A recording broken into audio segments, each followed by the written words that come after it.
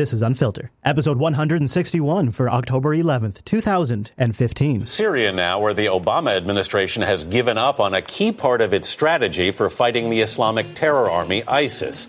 The U.S. announcing it'll no longer try to train moderate Syrian rebels to join that fight. The rebels want only to fight the Assad dictatorship, which is now supported militarily by Russia. Jonathan Vigliotti is in London as the Russian involvement in Syria is complicating the fight against ISIS. Jonathan, good morning.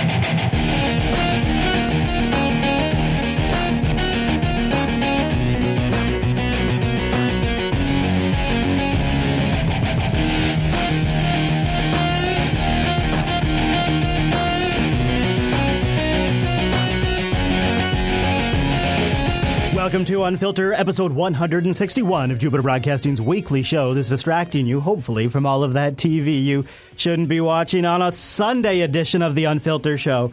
We decided to do an extra bonus because producer Matt and I are watching the news go by, and we said, we got to catch up. We got to get everybody caught up because it is and it has been a historical week. In fact, as we're here on Sunday, it is just a couple of days past a pretty big anniversary. And I thought actually we'd spend a minute starting the show looking at this anniversary. But first, I want to tell you a little about my intention for this week's episode. This, hopefully, if all goes to plan, will be part one of two episodes this week. So we'll have episode 162 on its regular time, assuming the news cycle gives us something to work with. I suspect it will. So I'm hoping that everybody will get a chance to listen to 161 and 162. And to help facilitate that, since we're going to have two episodes in the feed this week, this one's going to be laser focused on the really big story this week. The stuff that is really finally making a change in the Middle East, stuff that is really groundbreaking. And so this episode is going to get the groundwork laid so we can cover all of that, really hitting the ground running in 162. Now, it's ironic, though, that we're sitting here doing this type of show. Earlier this week, on Unfiltered's regular live day, on Wednesday, it was a rather noteworthy anniversary. It was the 14th anniversary of launching the first attacks in Afghanistan. And I just want to take a moment and go in the Unfiltered Wayback Machine here to 14 years ago. And I got this clip that really was the start that led us right to where we're at today. From October 7th, 2001. So we're going to go to our White House correspondent, Terry Moran. Terry, my recollection is, I think yours, that this day began, at least in public terms, with an offer by the Taliban to put Osama bin Laden on trial. It did indeed, Peter. And that's a kind of an interesting point right there. In fact, because the audio was a little low at the beginning of the clip, I'll back it up so you can hear that. This day started with the Taliban offering to hand over Osama bin Laden. My recollection is, I think yours, that this day began, at least in terms, with an offer by the Taliban to put Osama bin Laden on trial. It did indeed, Peter. This was one last-ditch final effort by the Taliban to negotiate their way out of this. It's an offer the U.S. flatly rejected. At 12:41 this afternoon, Press Secretary Ari Fleischer made a sudden appearance in the briefing room announcing the airstrikes. We are beginning another front in our war against terrorism so freedom can prevail over fear. 20 minutes later, from the treaty room in the residence of the White House, the president spoke to the nation and the world. On my orders, the United States military has begun strikes against al-Qaeda terrorist training camps and military installations of the Taliban regime in Afghanistan. With thousands, perhaps millions of Afghan families fleeing their homes, President Bush declared that the mission is also humanitarian. The oppressed people of Afghanistan will know the generosity of America and our allies. As we strike military targets, we will also drop food, medicine, and supplies to the starving and suffering men and women and children of Afghanistan. And Mr. Bush put other nations on notice that the attack on the Taliban marks just the beginning of a wider war on terrorism. Today we focus on Afghanistan, but the battle is broader. Every nation has a choice to make. In this conflict, there is no neutral ground. All day, the president and Vice President Cheney, who was taken to a secure, undisclosed location, called world leaders to brief them on the action, among them the heads of Russia, Canada, Australia, France, Germany, Israel, and Egypt. Prime Minister Tony Blair of Great Britain, whose forces are engaged alongside the U.S., made a strong statement declaring that the Taliban brought war upon themselves. They were given the choice of siding with justice or siding with terror. And they chose to side with terror. Last night, Mr. Bush informed the congressional leadership, the Senate majority and minority leaders, the Speaker of the House and the House minority leader, of the pending military action, a sign of the remarkably close cooperation. The close cooperation, not getting it legally approved as the close cooperation. They have achieved on security matters since September 11th. And tonight, Peter, those 4 congressional leaders from both parties issued a statement saying, "We stand united with our president and our troops." So there you go. 14 years ago, October 7th, 2001, we took the first steps to get into the mess that we're in today. And I think it's very telling, as we're about to get into the rest of this episode, to look back right there. Now, to kind of sort of get us eased into there, I do want to start with a cyber angle of ISIS. And cyber terror, of course, is a big part of that. And recruiting over Twitter is something we've followed. And this clip really kind of brings it all together. So if you're catching up for the first time, this is a great clip to bring you up to speed on essentially the U.S. government's position on why Twitter, ISIS, or why ISIS tweets are so dangerous, perhaps you could say. It's homegrown horror that can turn invisible just when it becomes most dangerous. We're talking about the online recruitment of young Americans enticed to join the ranks of ISIS and other terror groups overseas. They send 2 messages. First, come to the caliphate. Okay, there's number 1. And participate in the final battle between good and evil on God's side. All right, there's number 2. And find meaning in your life. There's number 3. Second, if you can't travel, kill where you are. So so here's what happens: is ISIS is able to deliver this message to the young U.S. citizens. In the final battle between good and evil on God's side, and find meaning in your life. Second, if you can't travel, kill where you are. Kill anyone, but especially if you could kill people in military uniform or law enforcement uniform and video it, that would be best of all. And video it. They get all of that in 160 characters or less. FBI Director James Comey this week describing young recruits as unmoored and troubled souls, but finding and stopping them gets complicated when encrypted communications go dark and slip beyond the reach of law enforcement. So now see if you can catch the current bit of news that came out this week that gets slipped into this report, but they do it in a very, very skewed way. The Obama administration has decided not to seek legislation requiring data companies to decrypt the data. Former Assistant FBI Director Stephen Pomerantz says the story there is, and you heard her say it, I hope you caught it. Here, I'll play it back. I did not to seek legislation requiring data companies to decrypt the data. This is a huge moment. We've been following this story for months in this show, that the FBI has been pushing to get Apple and Google ever since Android M and iOS 8 were announced. I believe it was even iOS 8, yes, was announced.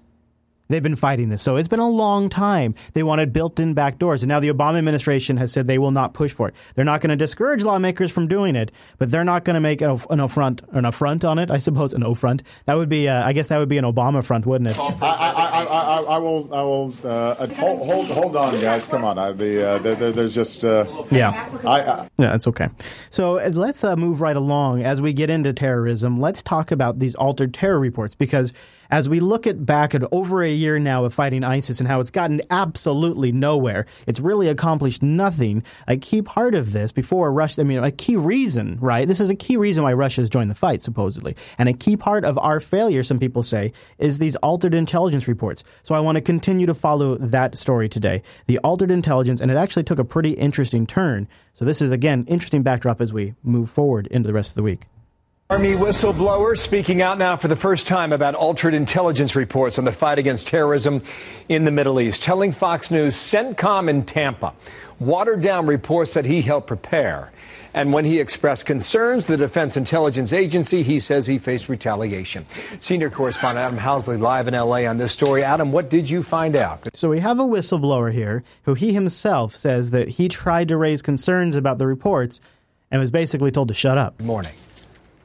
Yeah, Bill, that watering down really came at several levels from what it seems like. Basically, changing or altering intelligence has been an ongoing issue and something that we've been hearing and investigating for several years now here at Fox. And the men and women... Wait. Several years at Fox? ...on the ground insist it's threatening American lives. For several years, starting in 2010, former CENTCOM analyst Army Sergeant First Class William Kotel says he and his colleagues were told not to report certain facts on terrorism in the Middle East. It didn't fit a narrative. It didn't fit the current operating theme, which was that al-Qaeda is decimated. A narrative that meant some significant terrorist activity. This guy's yelling too much. Why is he yelling? Was downplayed and wouldn't always make it into reports, instead replaced by information about the local economy or even the environment. Wow. Information that does very little to help paint an accurate security situation for leaders and troops on the ground. We were seeing it.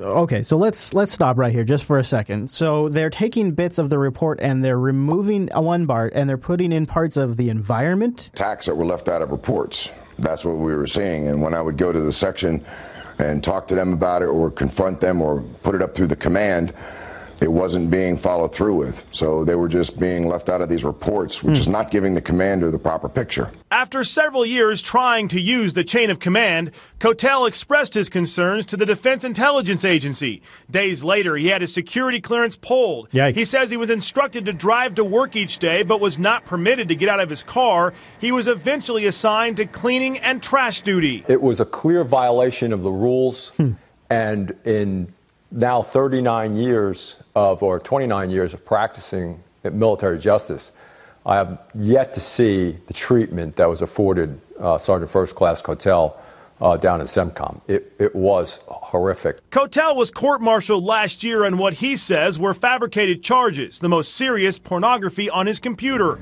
He was acquitted on 4, 1 was dismissed, and he received an honorable discharge.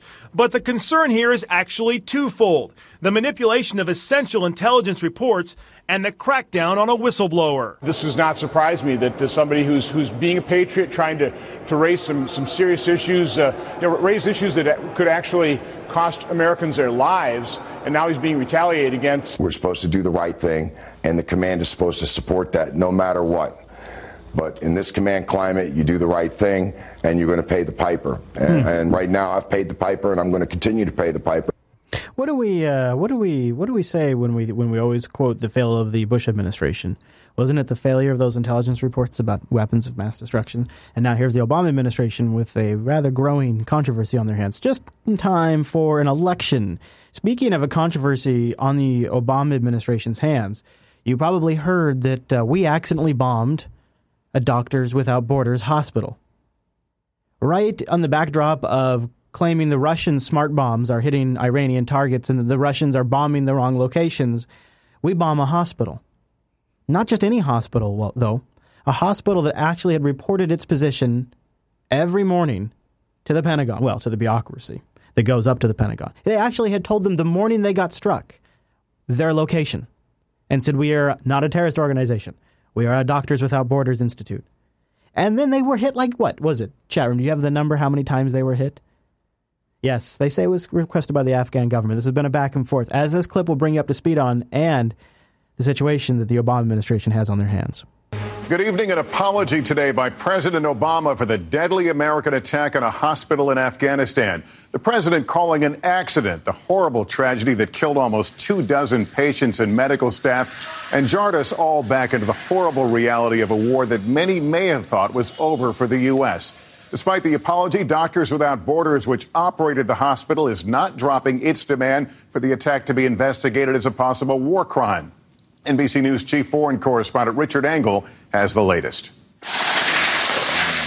After struggling to explain how and why the U.S. bombed a hospital in Afghanistan, today and they don't really mention the fact that they hit them over and over and over again. The president made a call. This morning from the Oval Office, President Obama spoke by telephone with Doctors Without Borders International President Dr. Joanne Liu to apologize and express his condolences for the MSF staff and patients who were killed and injured when a U.S. military airstrike mistakenly struck an MSF field hospital in Kunduz, Afghanistan over the weekend. But the apology may be too late. This doesn't change anything. We appreciate the expression of condolences, but it doesn't change the fact that we have 22 dead patients and staff that were killed as a result of this attack. Today, Doctors Without Borders allowed our cameras access to the injured, now recovering in Kabul, who described the bombing, the yelling, and the chaos like doomsday. The United States, when we make a mistake, we're honest about it. Man, is that a load of crap or what? I mean, I don't even need to cite all the millions of examples. We own up to it. Man, that is such. Remember, how about let's just pick one. The secret drone program that took half an administration to come out. An administration and a half. It took an administration and a half to come out. Actually, I believe if you think about it, it probably the very beginnings, I believe, started with Clinton, right? So it is. What a bunch of crap that is. But for days, the U.S. military kept changing its story. First saying U.S. troops were under fire, then acknowledging they weren't, then saying Afghan troops had requested the airstrike. And today, unnamed officials suggested low-level U.S. officers were at fault. No war is ever without mistakes. They add up over time. Just like the Abu Ghraib, right? That was low level. And this war is the longest in U.S. history, launched 14 years ago today. We will not waver. Hey, look at that. We will not tire. We haven't. We will not falter. No. And we will not fail. So there you have it. That is an embarrassment, right as we're ridiculing the Russians, ridiculing them for their bad aim. And one of the things we've talked about a lot on this show, you guys will remember, we made a big stink out of the fact that these guys in ISIS are driving around with these brand new Toyota pickups. Some of them new, some of them used. And then later in the show, we've actually tracked how they ended up. Some of them were shipped up through Libya, some of them were dropped off, and this clip goes into that. Hard to miss. Packed with ISIS fighters and heavy weapons, Toyota pickup trucks and SUVs are featured prominently in ISIS propaganda videos. What I love about this clip is this is the mainstream media being like, okay, we have to address this. All right, those beheading videos, those didn't get us very far. We had to shut that down.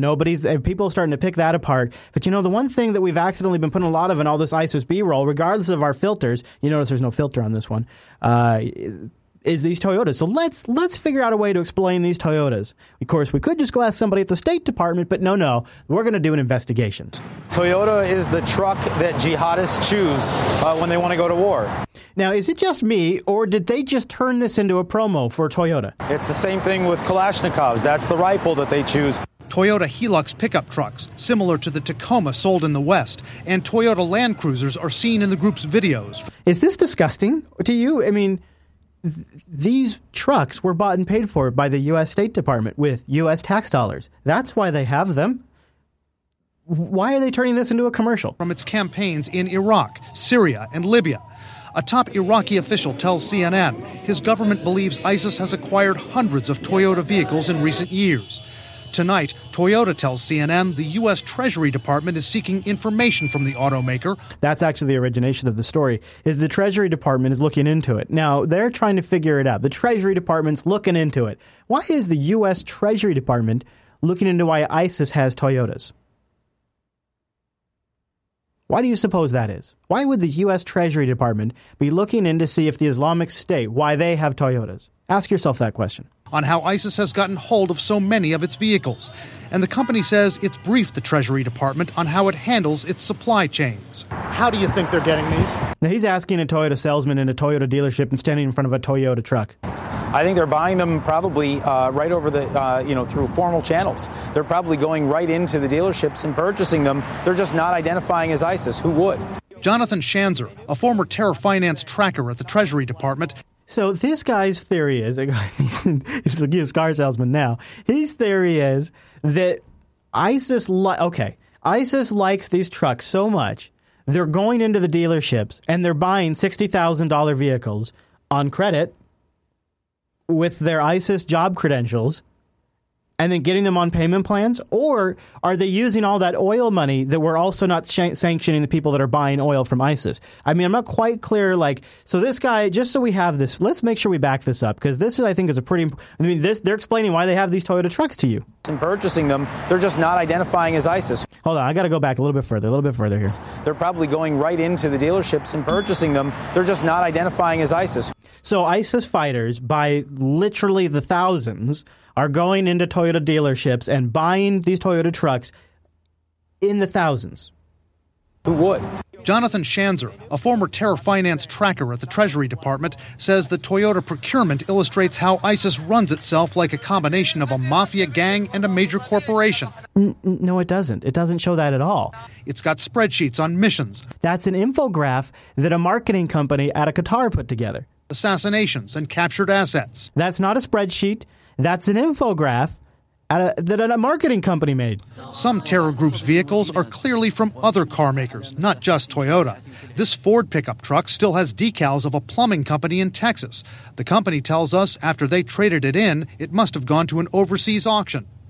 Yeah, maybe the U.S. government bought them en masse. The Taliban and other militants also use Toyota vehicles, but analysts say Toyota pickups are especially well-suited to ISIS's fast and light fighting style. Man, I bet Volkswagen was wishing it was getting this kind of publicity right now. They can be easily modified. They can be upgraded so they're great for desert, for dry conditions, for dusty conditions. So they've got a lot of ruggedness. Can you listen to this and tell me that this is not a commercial for Toyota? This is why being funded by your audience is important, because there's just no way to know. That may not be bought and paid for by Toyota, or CNN might be giving a hand job to the Toyota Corporation. This, for all you know, is a welcome aboard Toyota package. Perhaps Toyota just bought through the holiday season advertising, and as a Benny, they're throwing this in. I mean, you don't know, do you? There's no way for you to know, but that is how the advertising business works. Patreon.com/unfiltered. Keep us going. Audience funded means you know where our loyalties lie. I think that makes the key difference. That is just, when I saw that, I had to play that for you guys. Kind of crazy. All right, let's move into the big story of the week. The real reason why we're here on a Sunday is we have to get caught up on Russia getting involved with the fight in the Middle East. This fundamentally, in my estimation, changes the U.S.'s approach to the Middle East, and maybe in the long run helps draw the U.S. out of the Middle East. Maybe. Or, much worse, bring us much deeper into it and essentially entering a proxy war with Russia. So let's start with some of the stuff that's going down right now. Defense Secretary Ash Carter, trying to come up with some kind of response with NATO, says that Russia's strategy is at odds with the United States. Russia is, as you probably know by now, bombing targets in Syria, ISIS targets, some of which are aligned with the Assad government, some of which are not. And the U.S. over the week has been pretty much calling out everyone they can, including they say they bombed Iran, which Iran actually says is not true. A lot of back and forth. They continue to hit targets that are not ISIL. We believe this is a fundamental mistake. What targets are they, Ash Carter? Despite what the Russians say, we have not agreed to cooperate with Russia so long as they continue to pursue a mistaken strategy. So, and that's another way to take this, is we are not sharing intelligence data with Russia about which of the targets they are striking are U.S.-backed rebels. And hit these targets. Let's go to Greg Palcott. All right, let's stop there. So that's the official word from Ash Carter. He also called the Russian strategy unprofessional. President Obama and Defense Secretary Carter once had great hopes for the U.S. program to train Syrian rebels, but in the end, it only produced, believe it or not, 5 fighters. Now that sounds unprofessional to me. Now, one thing you're not going to hear in this, they're not going to talk about the CIA's training program. When they say we've only trained 5 fighters, they're talking about the Pentagon fighters. We've only trained 5 Pentagon-trained troops. At a cost of $500 million. So now we're spinning this program down, supposedly. Now, this is a major part of the strategy. They wanted to have 1,500 to 15,000 troops trained by now. Leland Vittert live at the White House with more on this story. Leland. Oh, Greg, consider the timing here. Just as the White House is trying to say to everyone that the Russian policy towards Syria is a disaster, they are forced to make this major admission that their $500 million program to train and equip Syrian rebels is a disaster in its own right. At last report, the program to train those rebels produced enough fighters barely for a basketball team, clearly not anywhere close to what was needed to take on ISIS. So now it is back to the drawing boards for Defense Secretary Ash Carter. I wasn't satisfied with the early efforts in that regard, and so we're looking at different ways to achieve basically the same kind of strategic objective. I like that we're just out and about talking about how we want to train rebels. I like how much of a politician this guy's about it, too. We have devised a number of different approaches to that going forward and taken them to President Obama. In the background, you are hearing Marine One land here to take President Obama to the West Coast for the beginning of a weekend trip out there. Whether we hear from him about this before he leaves is unclear, but clearly it's been a very rough week for the president when it comes to foreign policy as he tries to convince America's allies abroad also that it's the United States who has Syria figured out. And I want you to think about it in that context for a second. So it's not just the Obama administration making a public reversal on one of their largest strategies to fight ISIS, but they have to do it in front of the rest of the world while Putin's making his move. And not the Russians, Greg. Well, $500,000 and 5 fighters. I mean, it is, I'm sure even the people behind you in the White House would admit that is pretty absurd. But are you getting a feel today for what the latest that's going on in Syria? Well, so far what we're hearing from the White House is a doubling down on this philosophy of strategic patience, and that's what Josh Earnest was talking about yesterday. They say in Washington that words matter. In the Middle East, actions matter, and the Russians have basically thumbed their nose at suggestions that the United States has had in terms of that they should stop their air campaign. Why would the Russians take any suggestions that we've had? Why would they take any? And now here's the problem. As Russians are moving in airstrikes and Iranians are moving in as ground troops, we are essentially fighting Russian and Iranians when we train and back the U.S. trained and backed rebels. And there's a whole bunch that the CIA has trained. There's a whole batch of them in there. They're essentially now fighting the Russians. And the Russians are bombing U.S. trained troops and rebels and CIA agents that are there as advisors. It's not like these people are there by themselves. There are thousands of literally thousands of CIA agents on the ground in Syria.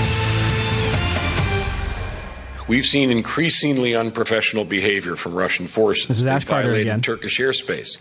They've shot cruise missiles from a ship in the Caspian Sea. So that violating Turkish airspace, you may have heard the story that they had to turn around U.S. airplanes because of a close call with Russian fighters.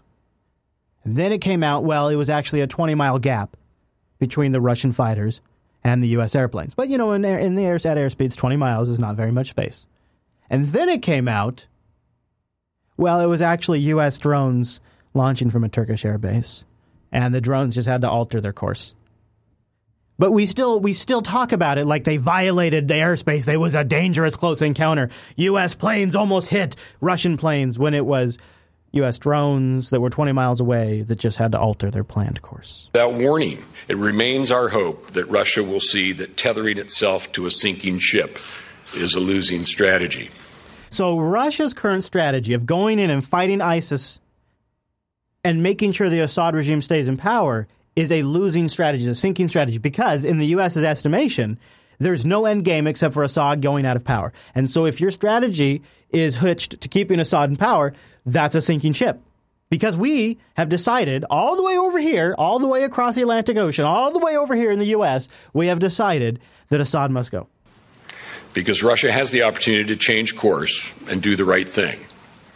I don't know if replace the elected leader. They will. Well, that was Ash Carter earlier today, the American Secretary of Defense suggesting that Russia's all-out military offensive in the Middle East was, quote, unprofessional. He also said he hopes that Russia will eventually do the right thing. But in testimony before the Senate Armed Service Committee today, General Jack Keane warned that now is not the time to simply hope the Kremlin comes around. Putin has put Russia on a path to be a world power with global influence. Putin is counting on the U.S. fear of escalation and fear of confrontation.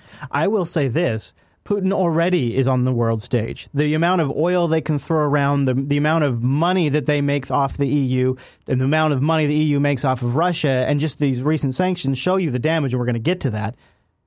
I would say they already are here. And this is what the U.S. knew all along. We knew. That's why the Bush administration went as hard as they did in the Middle East, is that we had a limited amount of time while Russia was getting back up on their feet to get our presence in there. We knew this was always going to happen. This is like people who run the government and people who work at these groups like the Institute for the Study of War, like General Jack Keane does here, retired general.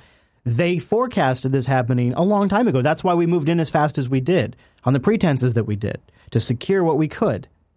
Now, the fact of the matter is, I can't come up with a good argument for why we can't just let them have it. I know there's oil over there. Let's keep what we've got and let them have the rest. And I'm going to make the case later in the show today that all of this that we're doing, this back and forth in Syria and throwing our weight around, is costing us greatly with some of our allies. I'll let the general continue, though, because he's about to make an important point. To stop any thought of retaliation. Historically, aggression unanswered has led to more aggression. We are certain to lose the war unless there is major and comprehensive change. Putin has begun a proxy war with the United States. I don't know if I say it's Putin that started it. How can the United States stand by and do nothing? That is true. If we continue to wring our hands and continue to be dominated by fear and opposed to instilling fear, then Russian aggression will not just advance in the Middle East. It will, with certainty, escalate in the Baltics and in Eastern Europe. Now is the time for a firm hand. Now, we can make a big noise about all of this, but it's you know what? At some level, he is correct. Now, here's the part that we are not openly discussing. And on this show, I've made the claim for a while, with lots of links in the show notes, that the CIA is backing these rebels. The people that want to topple Assad, those are actually backed by the CIA. And if you do the math on that, that means an outside Western influencer is backing, arming, and training rebels that are striking targets in Syria. That sounds like the very definition of terrorism to me. Now, that's just my opinion. To me, that sounds like terrorism. It sounds like the Assad government would be fighting terrorists because they are rebels who are being backed by an outside government, the government that wasn't elected by the people. Now, if I play that out, that means the CIA is backing terrorism. Would seem to me. That's a pretty fair estimation. If, in fact, the CIA is in there backing these rebels. Well, that's the big question for some of you, isn't it? Well, don't take my word for it. Why don't you take John McCain's word for it? Just like I said in episode 160, Russia is striking how do they put it? They are striking groups that are very much backed by the U.S. We just aren't really coming right out and saying it. We're saying instead they're hitting non-ISIS targets, is what Ash Carter put it. Non-ISIS targets. Really what they're doing is they're striking the rebels that the U.S. has been financing and equipping because they're some of the scariest, most well-trained, equipped rebels out there. Because the rest are just regular people. So follow me on this line of thinking. If Russia is going after U.S.-backed rebels, then Russia knows they're striking U.S. troops. And John McCain says, yeah, that's exactly what's happening. Do you believe that Russia is targeting ISIS targets or not? They're not. They may be targeting some, Chris, but it's interesting. Their initial strikes were against the individuals and the groups that have been funded and trained by our CIA in a incredible flaunting. Now, did you hear what John McCain just said? So that's John McCain talking. I think he makes a good point, too. I think he makes targeting some, Chris, but it's interesting. Their initial strikes were against the individuals and the groups that have been funded and trained by our CIA in a incredible flaunting of any kind of cooperation. So he's actually so pissed. He's pissed. So John McCain, of course, he's a Pentagon boy, right? He cares more about the efforts from the Pentagon. But he is pissed that not only is Russia striking the U.S.-backed rebels, but that they know it. He knows that Russia knows exactly what they're doing, and that's why he's upset. Interesting. Their initial strikes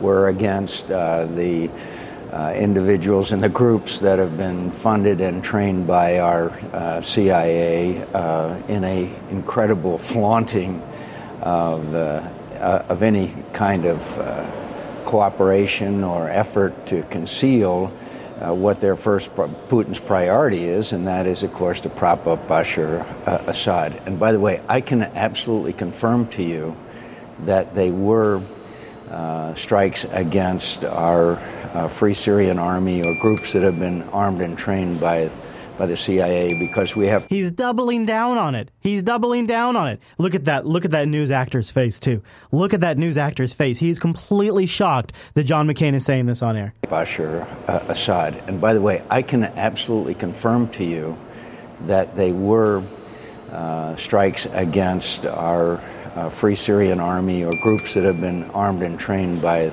by the CIA because they are one and the same. The Free Syrian Army and groups that have been trained by the CIA are one and the same. One and the same. One more time just for posterity because, my God, the show has been saying this for 6 months or more, maybe a year or more now. Of course, to prop up Bashar Assad. And by the way, I can absolutely confirm to you that they were strikes against our Free Syrian Army or groups that have been armed and trained by the CIA because we have communications with people there. And so now we're going to have a meeting of the military or some kind of communications. That seems to be the administration's first priority.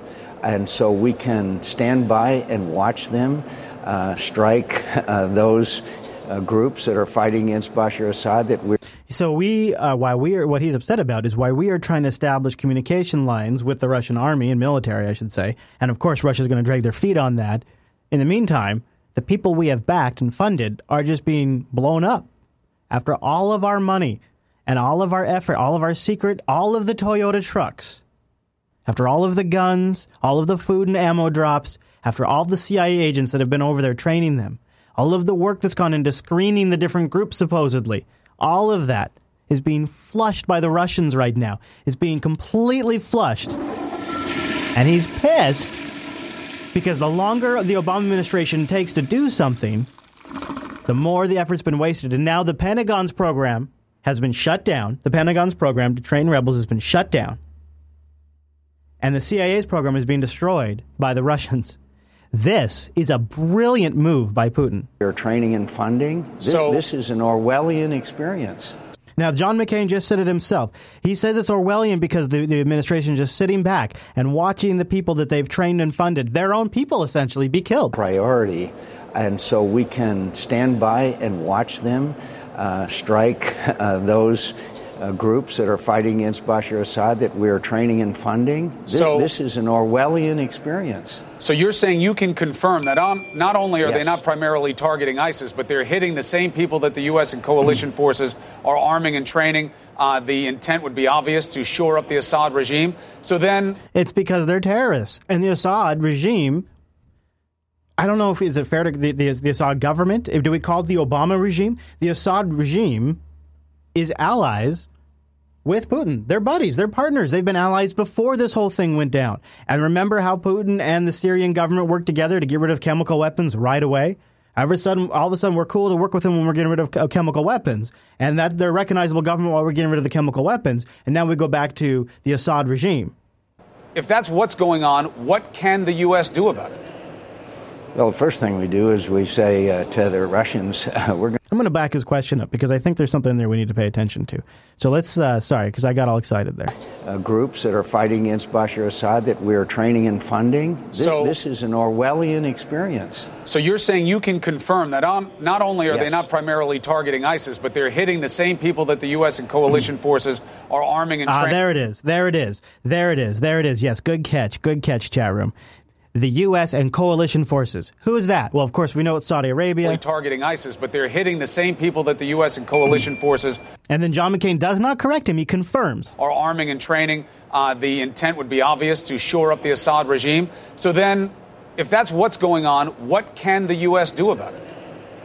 Well, the first thing we do is we say to the Russians, we're going to fly anywhere we want to, and you better stay the hell out of the way. So we're going to tell the Russians, we're going to set up a no-fly zone over Syria. We, the United States government, over here, is going to say where people can and cannot fly, and we're going to tell the Russians, who are allies with their own agreements already established with the Syrian government, that they can't fly over their ally space. The second thing we do is that we consider serious sanctions. Third of all, we already do serious sanctions, and they're hurting our EU partners. We develop a strategy pretty much outlined by General David Petraeus before the Senate Armed Services Committee a couple of weeks ago to turn this tide. It is the slaughter continues. And now we have the Russians playing a major role. We now have them, for the first time since 1973, when Anwar Sadat threw the Russians out of Egypt, being a major player there. And, of course, the slaughter goes on, and the likelihood of a continuation of this enhanced. And meanwhile, the Secretary of State... Actually, it seems like if we just said, okay, well, regime change doesn't have to be our final solution, we could go with a political one, then it would actually come to a pretty quick close. Russia and the Assad government would tidy up the remaining ISIS fighters who are attacking, and Assad would remain in power. But that's not our plan. Now, let's turn to the EU, because I think there's a couple interesting quotes I'm going to have to read for you here, but it sounds like there could be a cost with some of our friends over there. Washington must not dictate how the EU builds ties with Russia. And that's according to the president of the European Commission, Jean-Claude Juncker. Man muss die Russen einfach, ich sage das mal so plump, anständig behandeln. I'll read it for you, for those of you who are not watching, because it isn't subtitled. And of course he gets a nice round of applause. But he is saying, and I'll start it right here. Russia must be treated decently. Anständig behandeln.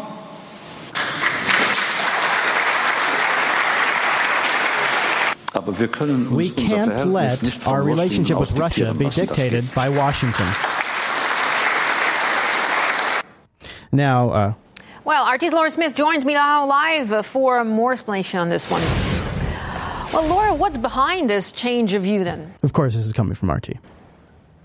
Well, it certainly looks like part of a general thawing. Last week we saw the... We'll leave it there. I really don't care to hear the rest of her analysis. But my point with that clip is there's only so much pushing we can do around, especially when we're on record. Oh, there it is.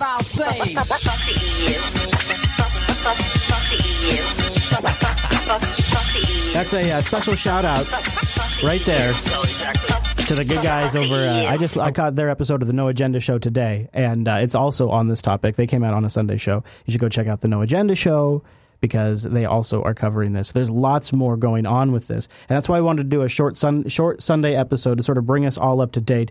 Go listen to the No Agenda Show for this week, too, to kind of also get their take on it. And then hopefully we come back on Wednesday and have a little more progress. I tell you what, it has been very fast developing, and the amount of just outright lying and manipulation that's coming out from the mainstream media it's striking. Just outright lying about where they're attacking, all of it is really, really stepping up to a whole new level. And so if you have a little extra time, I invite you to go over to patreon.com/unfilter, grab the $5 slot or more, and get this week's sync.